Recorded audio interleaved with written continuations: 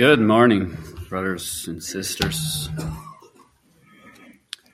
After yesterday, we heard a beautiful message yesterday, and already today what Brother Richard shared on having our hearts prepared. I'm very blessed with the few words that he did share, and it's something that will go together really well. What I want to share, I want to say amen to that. I want to welcome everyone that's here, including myself, of course. Thank you, brothers, for the invite. We had a tremendous blessing with all the brothers and sisters here so far. My message this morning is for all of our hearts. And my question to all of us: who are you? Why do you do the things you do? And where are you going from here? And what will matter truly in the end?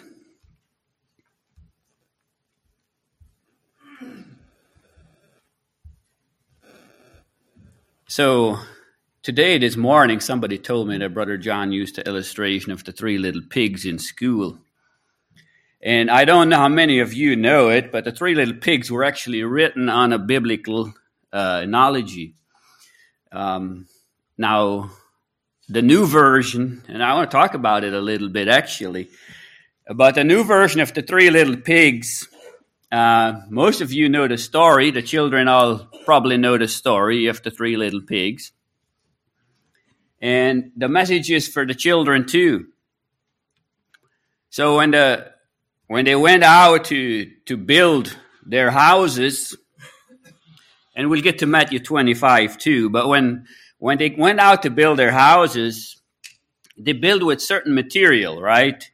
The first one built with straw, and the second one built with sticks, and the third one built with bricks. Now, in the new version, they simplify this story quite a bit. And I want to say that's what we see in Christianity today. We simplify this story quite a bit in the way we look and the way the Christian world is looking at the worldview that they have.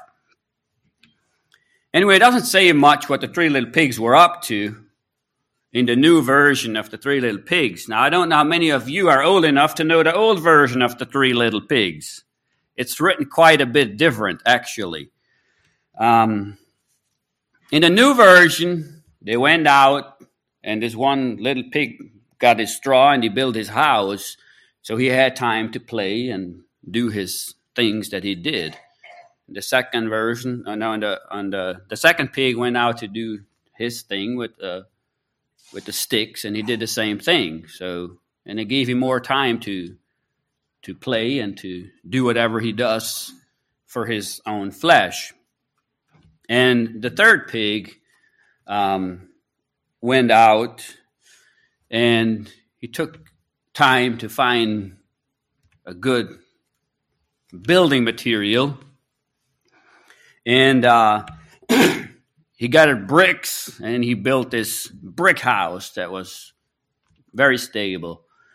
Now, in the new version, you see that the wolf came, and he blew in the houses, right? And the straw just blew away, and then the first little pig ran to the second pig's house, and then the wolf came and he blew away the sticks, and they both ran to the third little pig's house. And I'm sorry to say, but that's how most Christians think of Christianity today. We can run to the next little pig's house and find safety. The old version does not say that. It actually says that the first little pig went out to gather his straw. And the reason he went out to gather his straw, so he could live his life of luxury and his life of pleasing his own flesh. So he had a lot of time to do that. He didn't want to take time to build his house with good material. But what it the biggest kicker here is on the first and second little pig is when they went out and built their houses with straw and with sticks. It says that the wolf came and he blew their house down. And then it says that he ate the pig. The new version says that they ran to the next house. But the first version actually said that they ate the pig. And that is I want to touch on that analogy today. Our lives that we live, who you are today, what you are, makes a big difference in your outcome. The wolf is going to eat the pig. The pig will not run to the next house and find safety.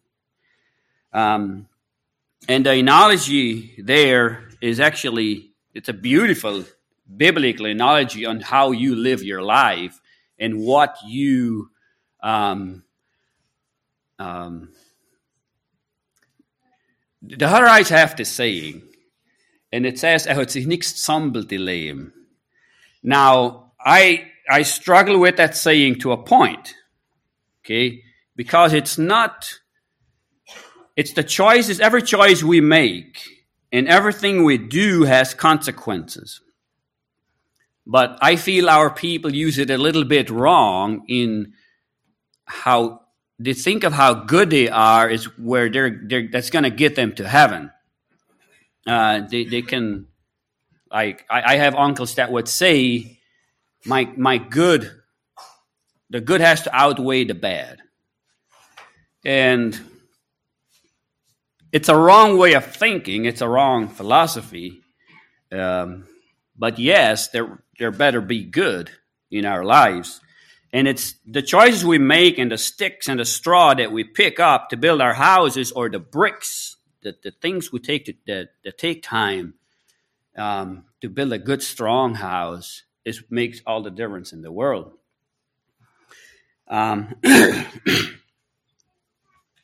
Matthew 25, if you want to turn there, we'll read from verse 31.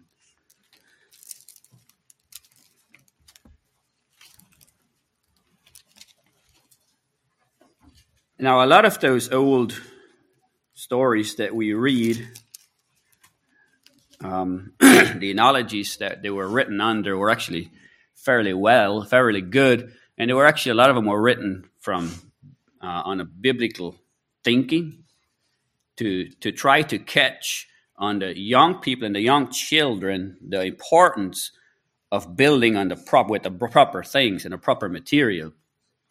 That was the goal initially, and like everything else, Hollywood and Disney has taken all that out and basically tried to smear everything together, and in the end, everything is good, right?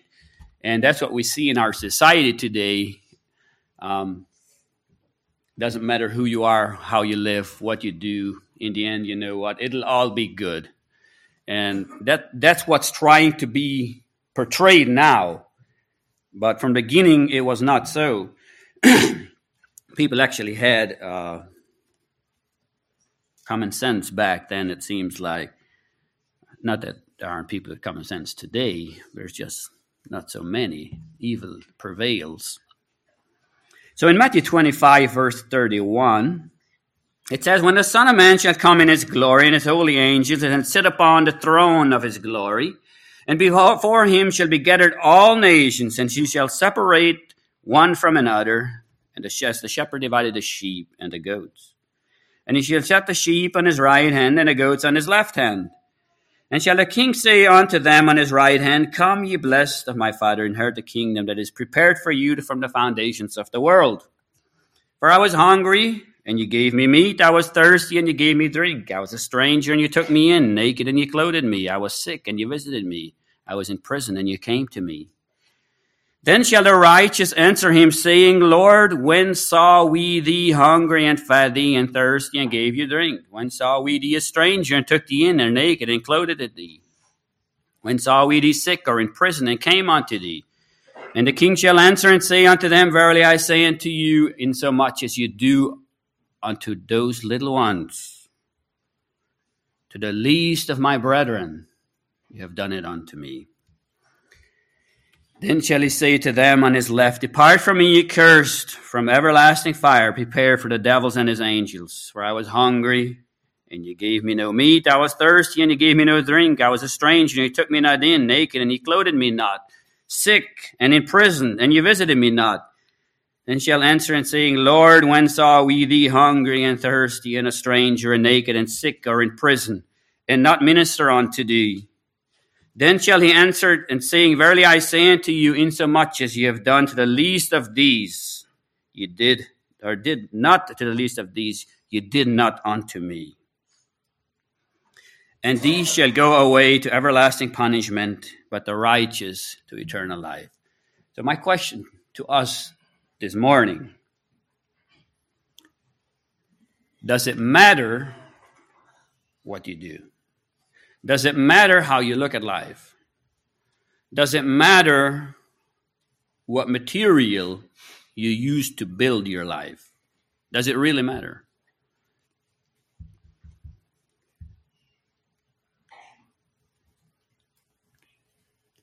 Now, I had a privilege in my younger life. And when I was 17, I left Graysville. And I moved to Sioux Falls. And most of you know that I was there for about four and a half years. And I had a privilege of attending Evangelical Church. I also had a privilege of attending a charismatic church for a time.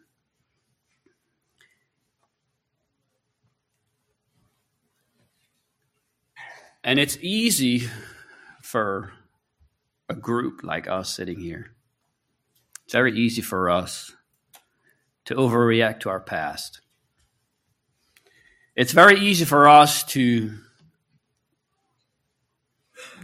take what we grew up with and see all the bad in it.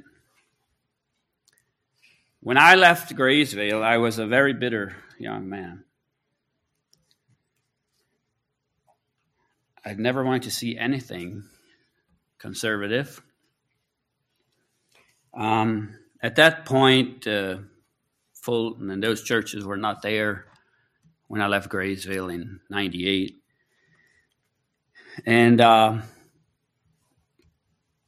but there were some young people that came to visit. I remember Marcus and Jennifer and Lonnie's kids came to visit us in Sioux Falls. They would always preach to us. And the more they would preach to us, the more we would go like this. Because we had been taken out of what we felt was prison, almost. And we felt we were under this extreme bondage growing up. And where I grew up, I have to say there was not much love lost for each other.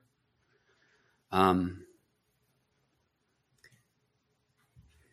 didn't love my fellow man or anything like it. In fact, we hated each other to the point where things got physical at times through some of the members of the church, if you want to call it that. But anyway, the moral of the story was I left there and I was bitter to I was bitter and full of hate. And anything that I saw that reflected anything from what I grew up in, I repelled. My spirit repelled. And rightfully so in some ways. But the problem was I got this concept in the churches that I made myself, and I had this young man that took me under his wings. His name was Jason. He was also from Graysville. He took me under his wings, and he helped me to stay away from drugs and stuff like that. And I'm very thankful for him. I've actually especially made a trip to see him, to thank him for what he did for me. And I know he did it because of his heart for the Lord. But my state when I left the colony was not good. I was, everybody knew me as carefree. I didn't really care about living or dying or whatever. I loved life. I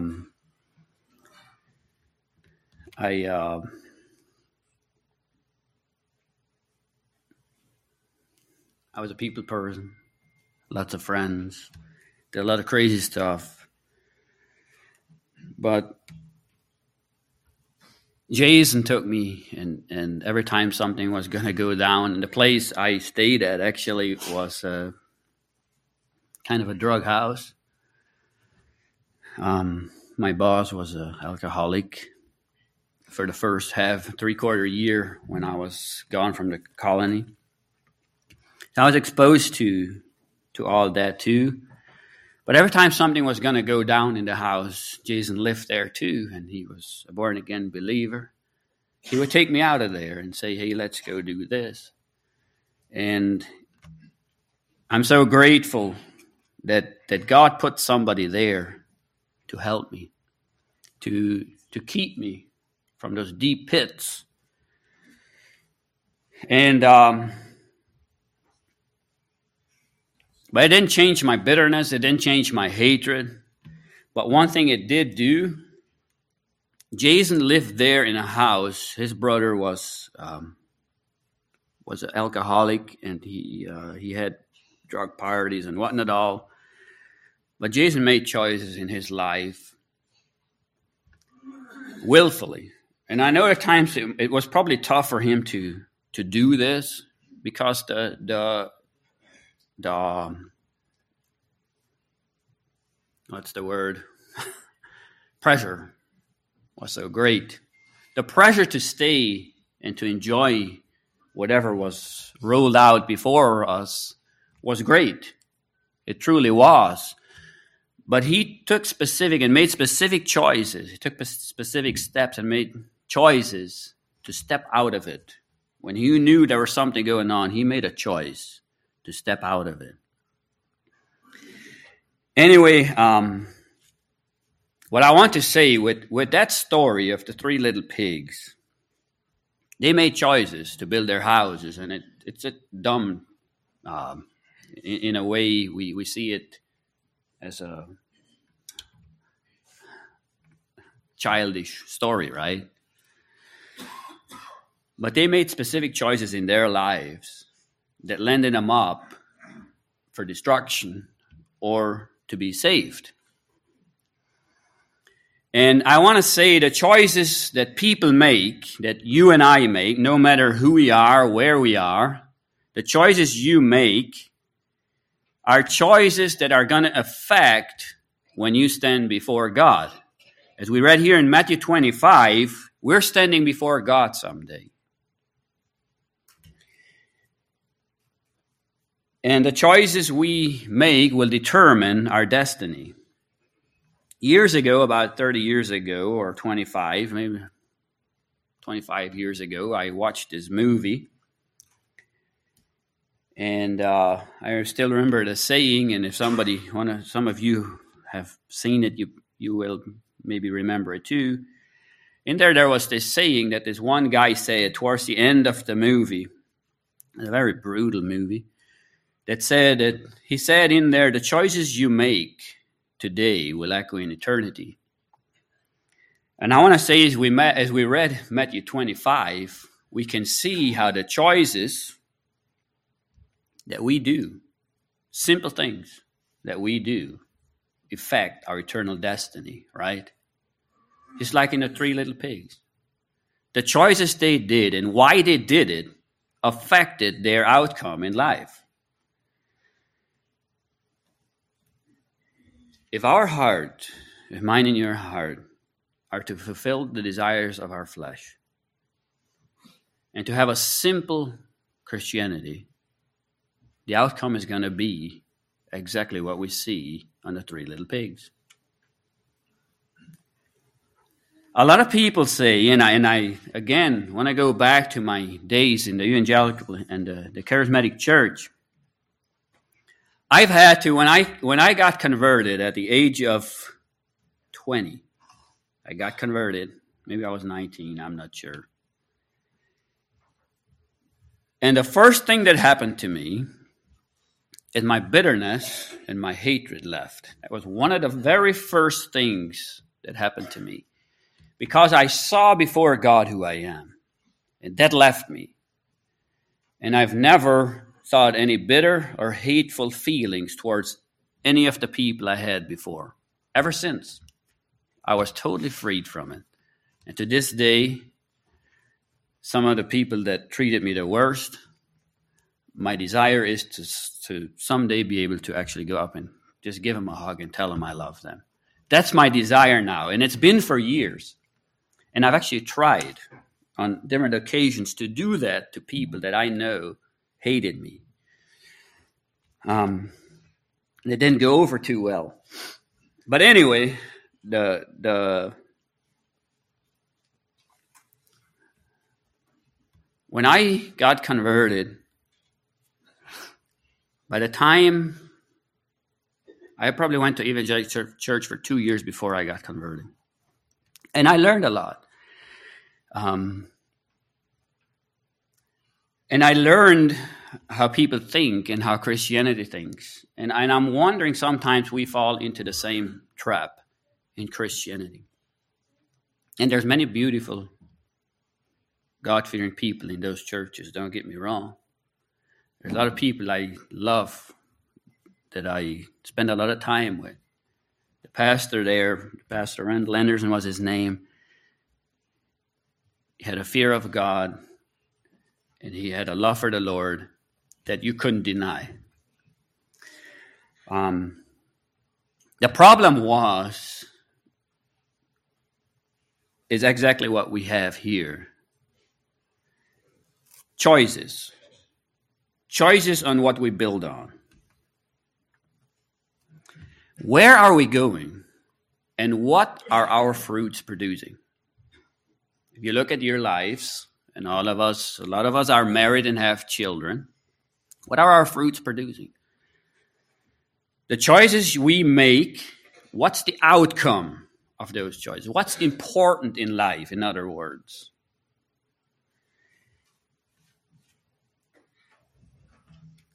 Now, a lot of people and a lot of churches and a lot of mindsets, are they converted or not, have a mindset that God is a gracious God. And it's all for the grace of God. And Paul said, but for the grace of God, there go I. And it's true. It's very true. But yet it can be very deceptive. And that's one thing I've had to come from where I grew up in Graysville, from the hatred and despising everything that I was brought up with. I've had to come almost 360. Now, I'm not saying that I'm going back to Graysville, or I'm even liking the fruits, or I'm even, I'm talking about in my heart. I'm not talking about how they do things. I've had to change my attitude because of the work that Christ has done in me, totally about people and how I look at people. And I think it's extremely essential as we make choices in your and I's life. It's essential to make the right choices. Otherwise, the outcome is going to be that we're going to get eaten, totally destroyed. Right? And it's these choices, these little choices, it's often little things that we don't see. Brother Gary always talks about the little foxes that come in and destroy the vineyard. It's often those little things where we feel, oh, the Lord is going to be gracious here. And I want to say, you can come to a point, and I can come to a point, and I was there. I was part of a charismatic church in Sioux Falls at one point where we would go. Now, we had a youth group. We were always together. We did everything together. And we had a blast together. We had a lot of fun together. We had a lot of prayer meetings. We had a lot of singings. We had Bible studies together. The problem is we did other things together too that were not so edifying. And the attitude and the mindset we went into with these things is where the killer was. I remember one time we decided we were going to go watch this movie. And we knew it was not the best movie to watch. So we got together and we decided, you know what, we all want to watch it. Our flesh wants to see it. And there's choices. Our flesh wants to see it. So we would sit down and get in a group and we'd pray that God would be gracious before we did it. And I'm telling you, brothers and sisters, you can come to that mindset. It's a crazy way of thinking, but we can come there. And what it's going to do, it's going to totally destroy our outcome. It's going to kill us. Now we can have beautiful singing evenings. We had a beautiful singing evening last evening. I had one or 2 days ago. And they're precious. They're beautiful. But we can go to a singing evening and have that kind of mindset where, you know what? I can make choices, little things in my life, and do things in my life that God is going to be gracious. Because He's a gracious God. And He is a gracious God. But we shouldn't mock grace and we shouldn't mock God, right? And I've personally found myself doing things like that, where I made little choices and I knew in my heart, don't go there. But I felt, you know what? God is gracious. And now, if you look at the new illustration of the three little pigs, it makes total sense to me on why they rewrote it. And it's part of the evangelical, frankly, circle. And it's also part of the world view of things. And we should not be part of that viewpoint. That viewpoint is no matter what choices you make, no matter what life you live, God is gracious. You can run to the next house and be safe. Or you can run, when the next one gets blown down, you run to the next one and you find safety. In the end, everything is okay. God does not work like that. And we see it here in Matthew 25. When He says He separates the sheep and the goats. Now, a lot of people don't have that mindset in their hearts. A lot of Christians don't have it, that He's going to separate the sheep and the goats. The goats asked, when did we see you thirsty or hungry or in prison or naked? When did we see you? They actually asked that question. And He said, whatever you did to the least of these, you have done it, or did not unto the least of these, you have not done it unto me. Right? So there was this mindset there to maybe do some good, even in the goats. Now the sheep had a change of heart. They had something from within their inner being that drove them. And those are the ones when you stand before God, that He's going to say, well done, thou good and faithful servant. Those are the ones where it flows from, where the Holy Spirit has penetrated you and changed your life, that are going to stand before God and be justified. And in the end of the three little pigs, in the old version, the wolf came down the chimney and they had this boiling water with fire, and he fell in there and he was destroyed. And they ate him. They ate the wolf. So instead of the wolf eating them, they ate the wolf. And the analogy here is this, that if you make right choices and build on the right foundation, and it's all about building on the right foundation and making the right choices, the beast, the devils, the demons, the things in your own fleshly desires and my fleshly desires will have no power over us. And in the end, they'll be destroyed. It's a total life analogy there in that little story.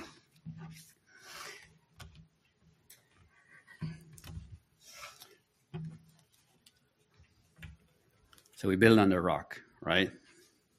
You build on the rock. Don't build on the sand. I'm going to twist a little bit.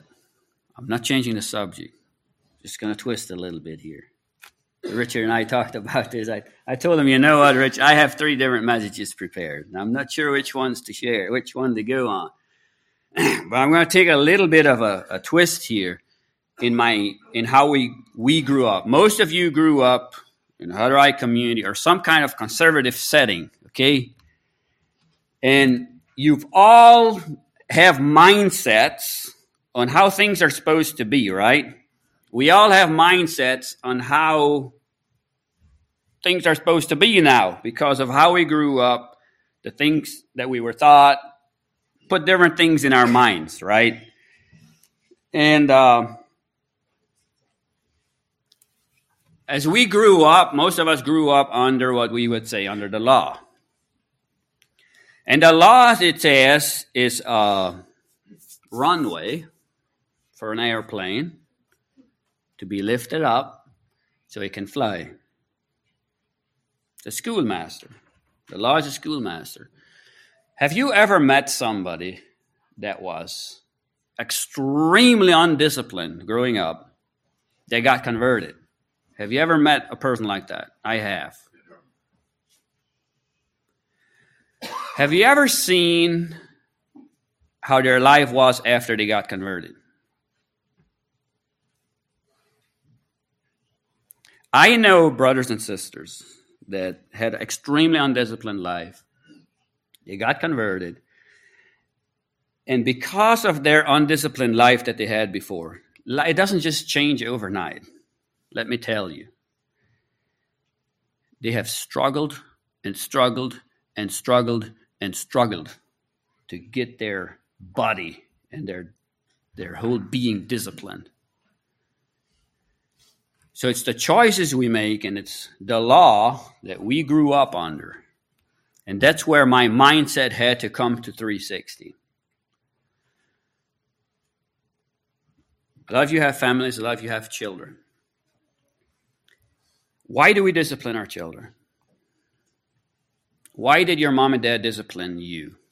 Even the older brothers. Why did your mom and dad discipline you? Now, some parents discipline their children because they do it out of anger or whatever.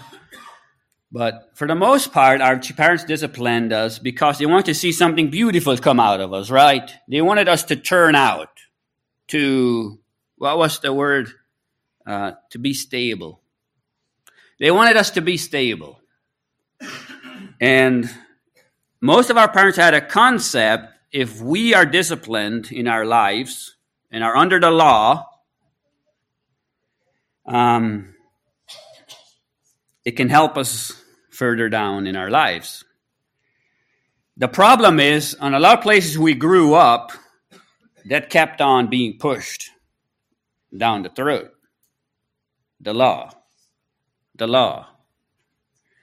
And growing up, I was pretty young when I left the community. But that's what I had heard all my life. Sei still und folg. And in itself, it's not so bad. But if you or I continuously are bombarded with sei still und folg, what will happen to you? Scripture says that the law bringeth death. You will die. You actually will. If you continuously are under the law, you will die. And this is where I want to put my twist on now. Now, our mindset in Christianity can be three things. Three. And as we see, the way we see Christianity can be three things. Now, I remember there's a time in Elmendorf, and I still apologize to the brotherhood here for it. There's a time in Elmendorf, and to some of the charity churches, also there should be an apology going out to them,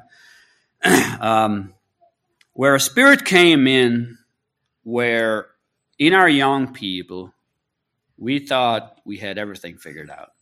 And some of you knew us then, and it was actually a pretty sad state that we were in. We thought we had everything figured out. We had really no tolerance for different people. And we didn't have a lot of friends either, by the way. In fact, at one point, the young people decided they're not going to go to Altona anymore because they're too liberal and whatever. So we actually put ourselves under the law. There was not much grace. We were at that state about in 2005 or 2006, and I remember it very vividly in my heart. Now, not everybody in Elmendorf was like that, but there was a group there that was like that.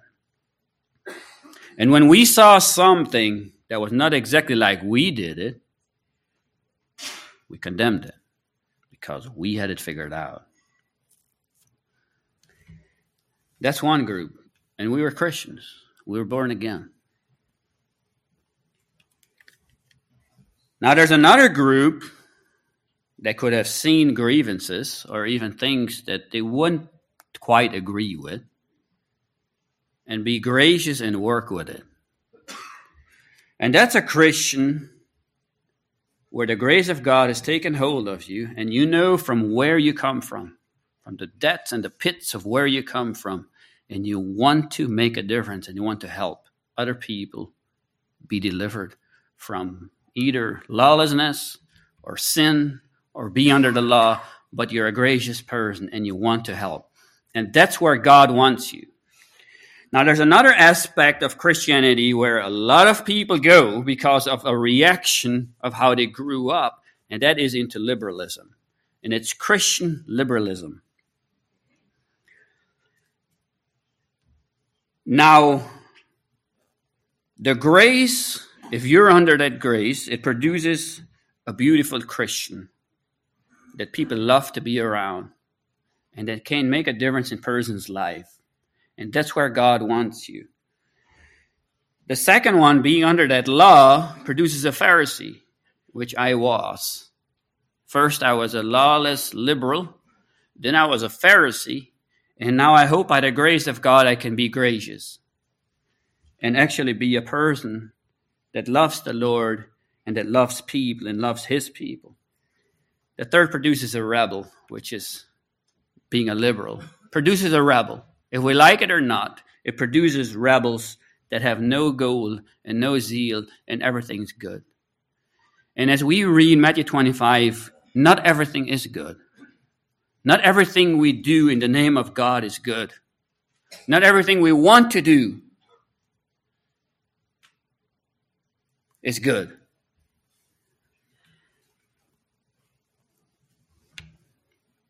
The one that is led by the Spirit of God is surrendered. You will see your life for what it is. You let God do his work in you, and you be a gracious person. The one that is under the law struggles and fights and fights. And this is not good enough. And that I have to change. And yes, we need to change things in our own being. I'm not talking about that. I'm talking about in other people. One that's under the law will always want to change things in other people. not in themselves. Now things need to be changed in people. I get that. And as an elder, as pastors, we see things that we don't like and we want them to go a different direction. But how are we handling it? And that's going to make the whole difference in the world of the outcome of the person.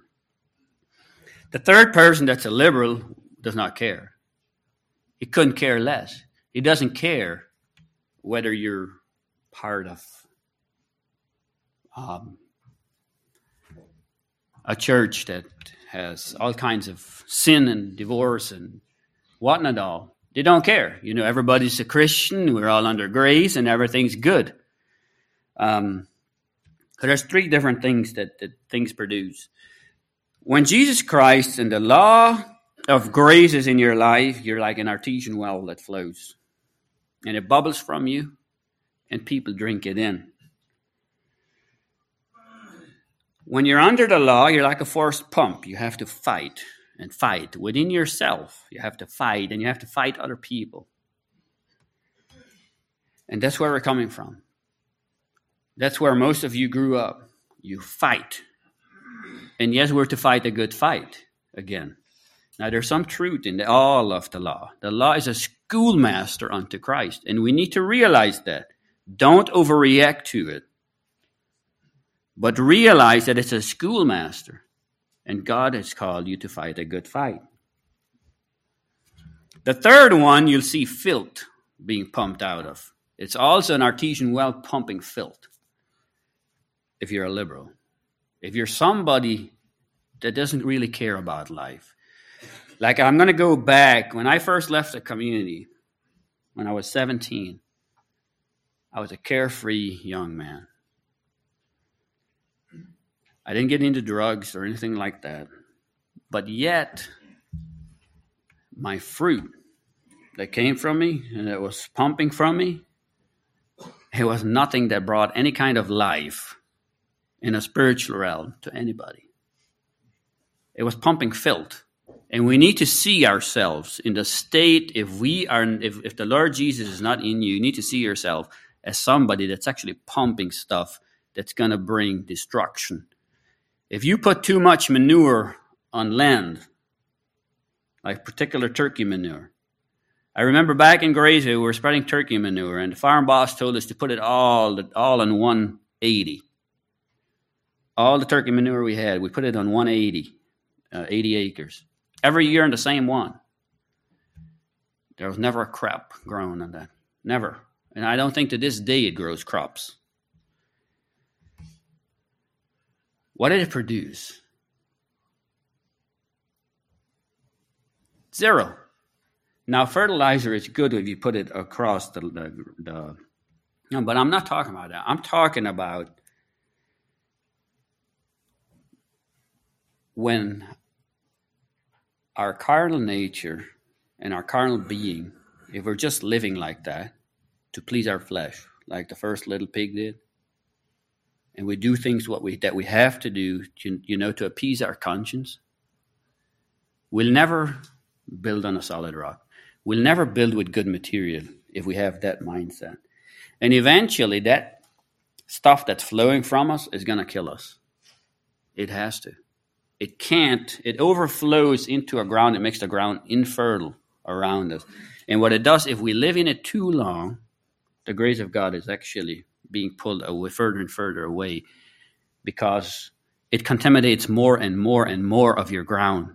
And you have to go further and further to find the Lord. And I just praise God that He's a good and gracious Father, and that we can reach out.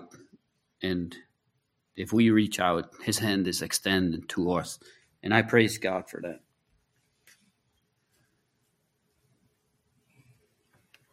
The man that's under grace is based on Christ. The one that's under the law is based on self. And a selfish person is based on self. And they cannot change that. So again, why do we do what we do, and what makes a difference in our life, in the world? What will make a difference? And in Matthew 5:17, it says He will write a new law in our hearts. What is that new law? Why did the Old Testament law not work? Why does just pushing down, still and fooling somebody's throat not work? Because it brings forth death. And it's supposed to. The law is supposed to bring forth death. Did you know that? We're to die to ourselves, and that's what the law does. It says, don't murder. So we don't pick up a knife, we die to it, and we don't do it. Don't steal. You're supposed to die to stealing. Don't lie. Don't be unfaithful. That's dying, right? To our flesh. But it doesn't bring life. The law doesn't bring life. And it can't. But it's a runway, and it's a beautiful runway, and there's nothing wrong with it. But there's something greater. Something needs to bring us life. And that's the Holy Spirit. If we reach out, and that law, that schoolmaster that I despised for 4.5 years or 4 years, now I know the discipline that thing gave me was very precious in my life. And I can appreciate it.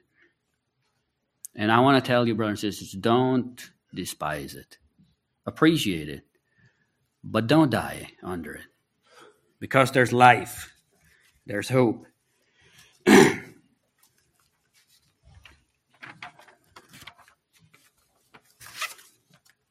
How do you look at people? Who are the righteous? How do you judge people?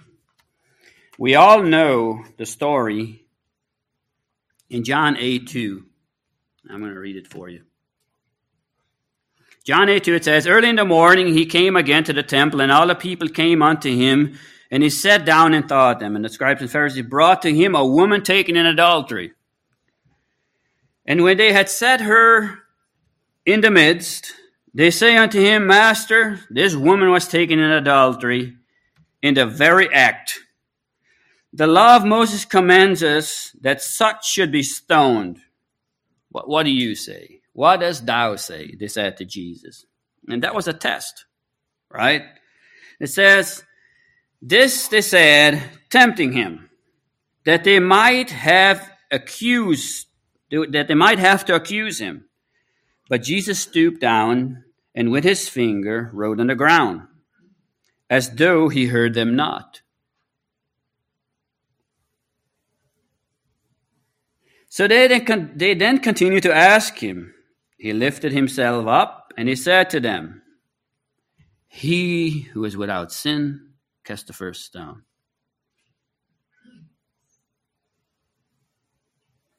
And again he stooped down and wrote on the ground.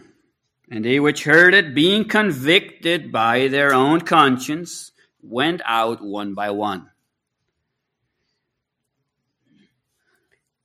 beginning at the oldest, even to the last. And Jesus was left alone, and the woman standing in the midst. When Jesus had lifted up herself, and saw none but the woman, he said to her, Woman, where are your accusers? Had no man condemned thee? And then she said, No man, Lord. And Jesus said to her, Neither do I condemn thee. Go and sin no more. How do you look at your fellow man? I'm not saying how do you accept the things your fellow man does. I'm saying how do you look at your fellow man? When you look at that woman, so according to our handling, if you were to put yourself in that spot, you knew the law, which you grew up with. You knew what was right and wrong. You knew adultery was wrong. And you knew that by the law says that woman should be stoned. If you would have made that choice where Jesus was, where would that woman be? Where would she be in your heart? There's a time in my life she'd have been dead. And I wouldn't have even hesitated. There's a time in my life where I wouldn't have cared if she committed adultery or not. Where would you be today in you? And that should answer the question where you are at spiritually. Right?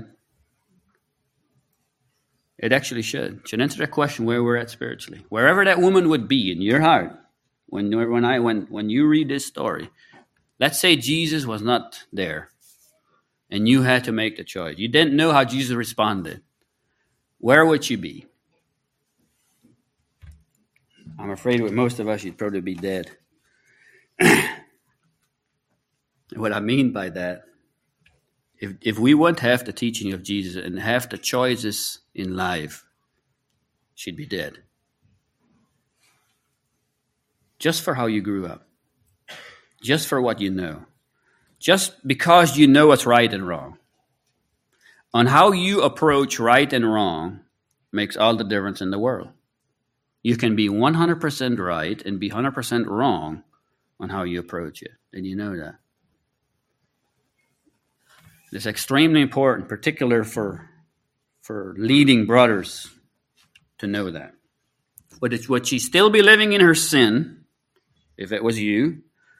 Would she be dead, or would she be changed, just like she was, from the inside out? It said, go and sin no more, and that woman went out. And I'm not 100% sure.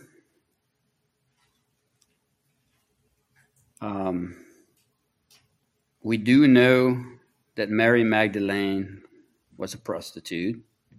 We do know that she anointed Jesus. I'm not 100% sure if that was her. Does the scripture say at one place it was? It really doesn't. Doesn't say, but I'm not sure it wasn't her.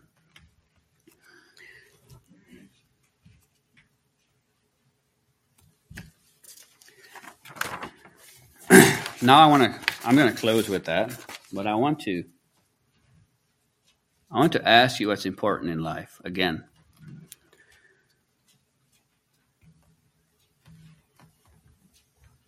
As you look at your life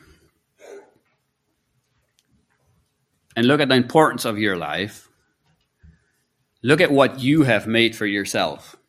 Every one of us has made something for ourselves, right?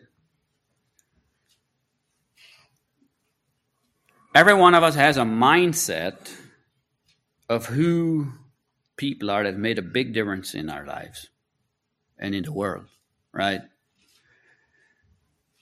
I'm just going to use one because everybody is, a lot of people were charged by it. Everybody knows who Trump is, right? Pretty much. It was pretty famous. In 100 years, who's going to know who Trump was? Probably nobody. In fact, in 20 years, probably nobody. Does anybody of you know who was president 30 years ago? Anybody? Right off the bat, at the top of your head. Garen. Carter Reagan. So you know some of them, but you have no idea who actually was 30 years ago. I don't either, and I really don't care. But when he was president, he was a pretty important man, right?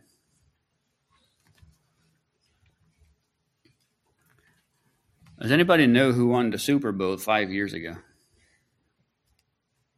It was pretty important then, wasn't it? To a lot of people in the world.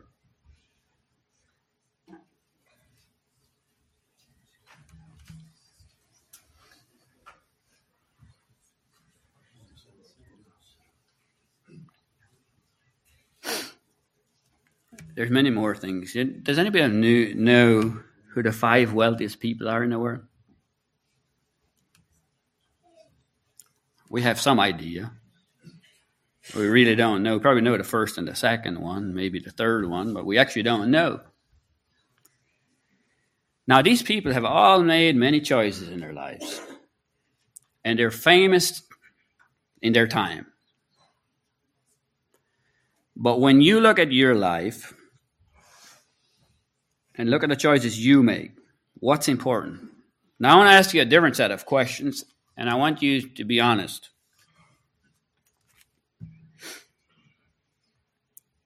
Can you list a few teachers who aided you and helped you in school? Anybody that can do it right off the top of your head, raise your hand. A lot of you can.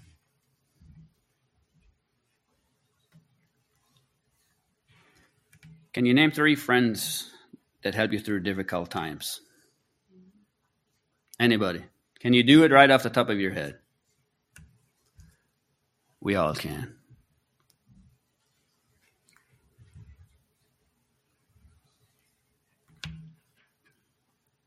Can you name somebody that has told you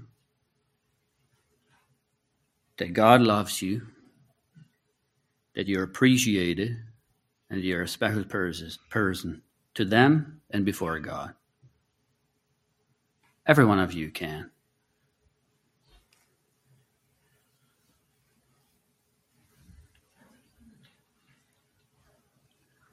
Can you name 5 people you love spending time with? 5 friends. Very easy, right?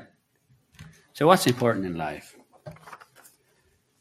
What are you making important in your life?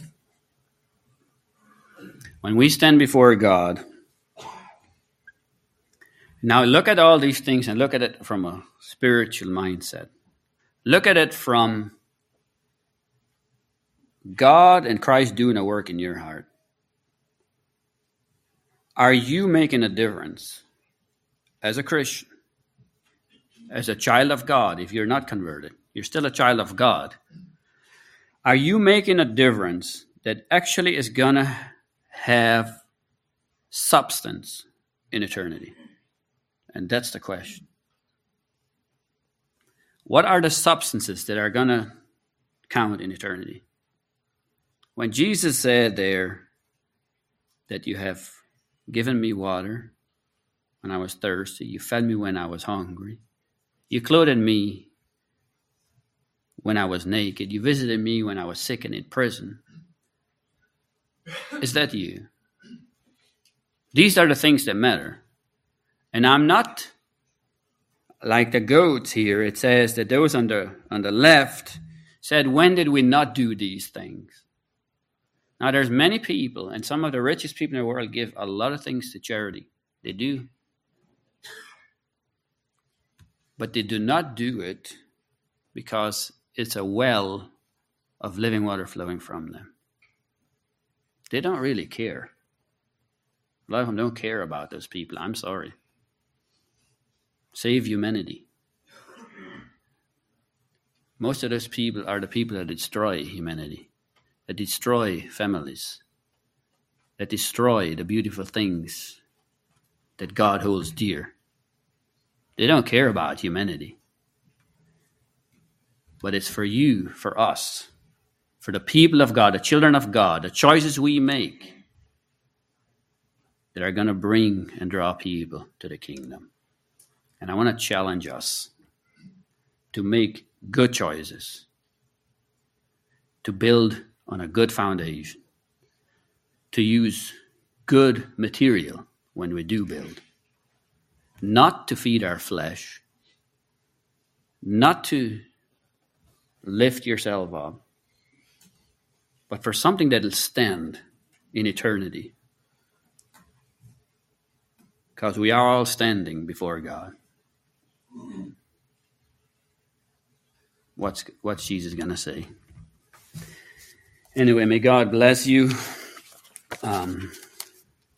It's been a tremendous privilege, brothers and sisters, to spend this time with you. Some of you more than others. We do love you, and we do really appreciate you, brothers and sisters. So may God bless you.